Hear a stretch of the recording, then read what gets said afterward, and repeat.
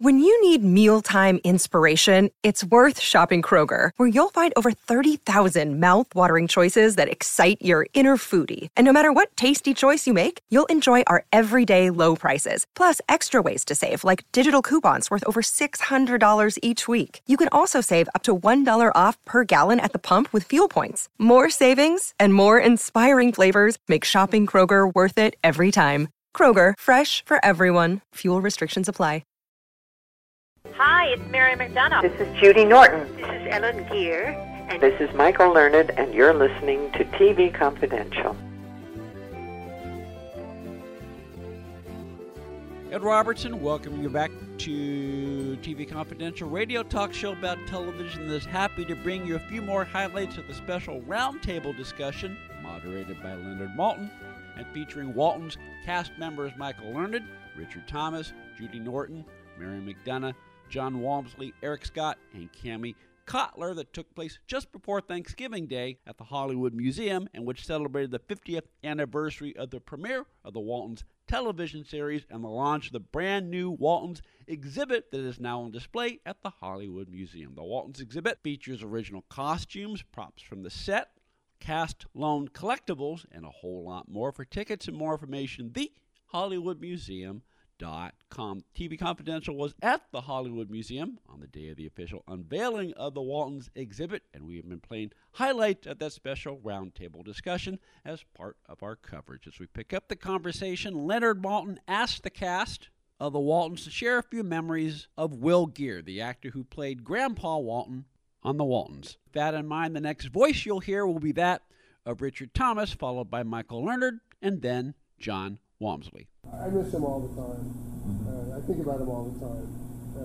I laugh all the time. I get very emotional just talking about it. He was a precious person, outrageous, in the best ways. And I saw more of Will Geer's ass than I ever And outrageous in ways that most of the Walton fans across the country would never have guessed in a million.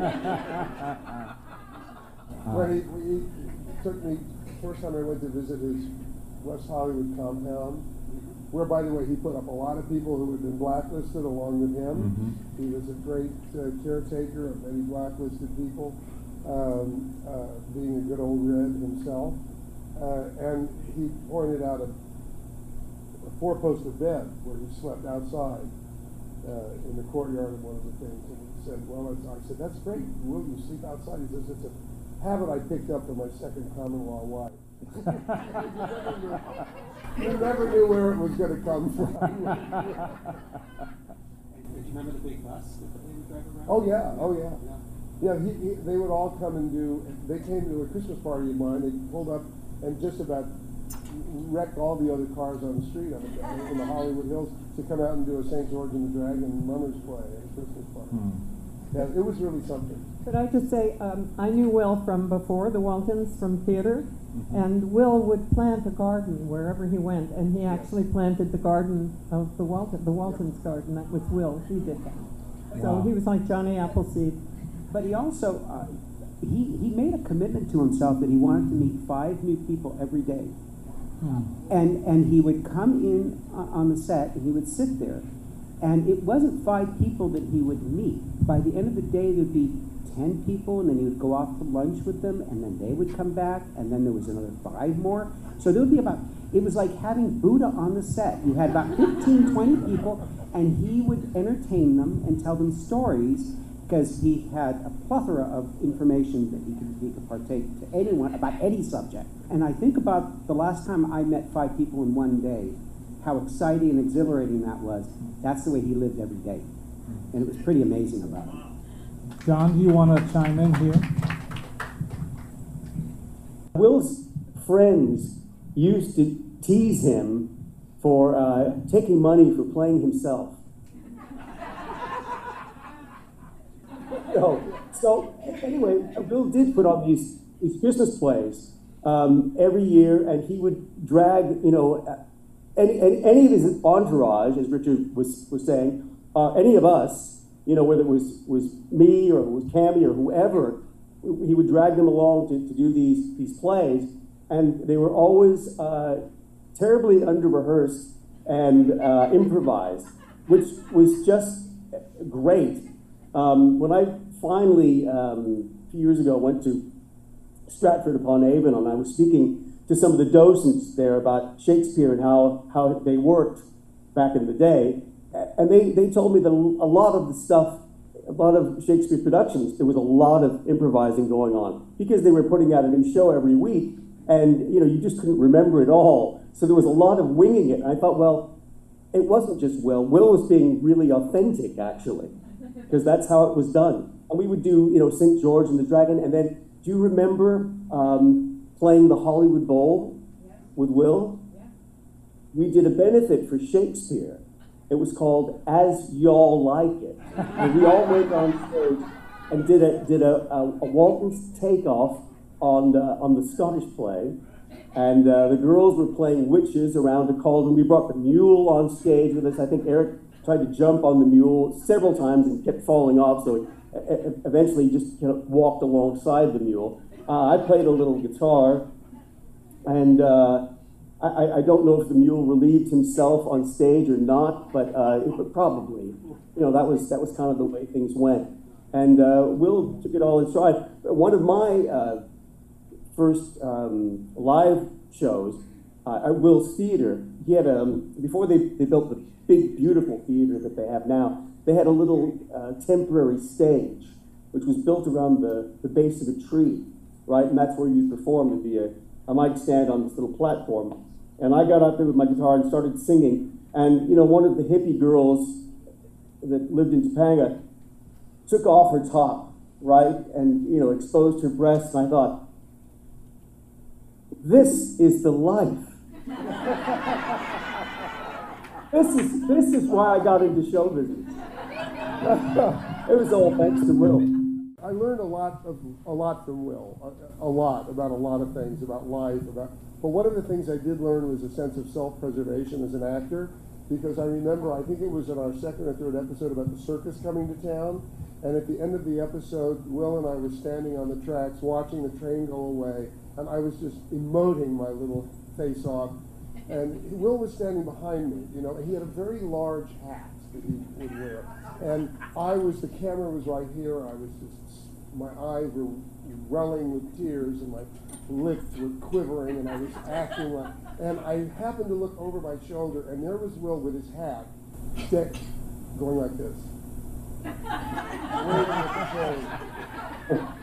So I never let him stand behind me again. Could I just quickly say something? I just want to say, I have the Christmas spirit. This is so lovely, this room. And I want to thank Danelle Dadigan for this wonderful museum and for having us here today with all of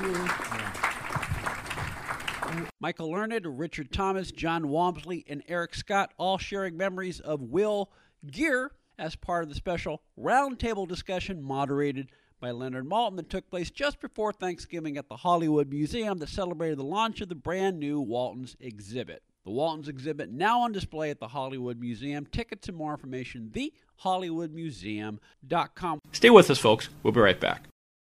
We have one more segment to play for you that includes cast memories of Ralph Waite. We'll play that for you in just a second. But first, besides the 7 cast members that participated on stage as part of the main presentation, several actors who either guest starred on the Waltons or had recurring roles or appeared as various characters on the Waltons were also on hand at the Hollywood Museum that day, one of whom was Ellen Geer, the daughter of Will Geer, and the artistic director of Will Geer's Theatricum Botanicum. TV Confidential had a chance to catch up with Ellen Geer just before the start of the official ceremonies. We're at the Waltons exhibit at the Hollywood Museum, and we had a chance to run into our friend Ellen Geer, daughter of Will Geer, artistic director of the Theatricum Botanicum, the wonderful theater in the round founded by Will Geer. Yes. If you're ever down in Southern California, want to evening or afternoon. The theater, it's a great place to see a play, both classic plays and new plays. Good to see you. It's good to see you. Yeah, it's outside in a canyon with the wonderful oak trees. The California oak trees are there, and it's an outdoor theater. We also have lots of classes for young people. So I do hope your audience will come. We open in June. We will look forward to that, and hopefully we'll have a chance to talk to you a little closer to that again. But that would be great. In the meantime, today the Hollywood Museum is celebrating the 50th anniversary of the premiere of The Waltons. It's hard to believe. I know. I can't imagine when your dad started this, or when you started your career, that we would be here all these years later. I know, and what's so fascinating, here we're at the Hollywood Museum. We have just been given funds, so we're going to start a museum with Woody Guthrie, Will Geer Museum to do a lot of Americana things, and I have so many things of both of those people's things that we're going to put on display, and so we're very excited. So we'll learn from walking around here. We're very excited to hear that. The wonderful, I've heard so many things about your dad. Yeah. One was that he was a character in every sense of the word. I have a colleague who just told me this afternoon, she saw him many years ago grocery shopping. He wore like an orange jumpsuit. That's Pop. That's Pop. He just, he was of the people.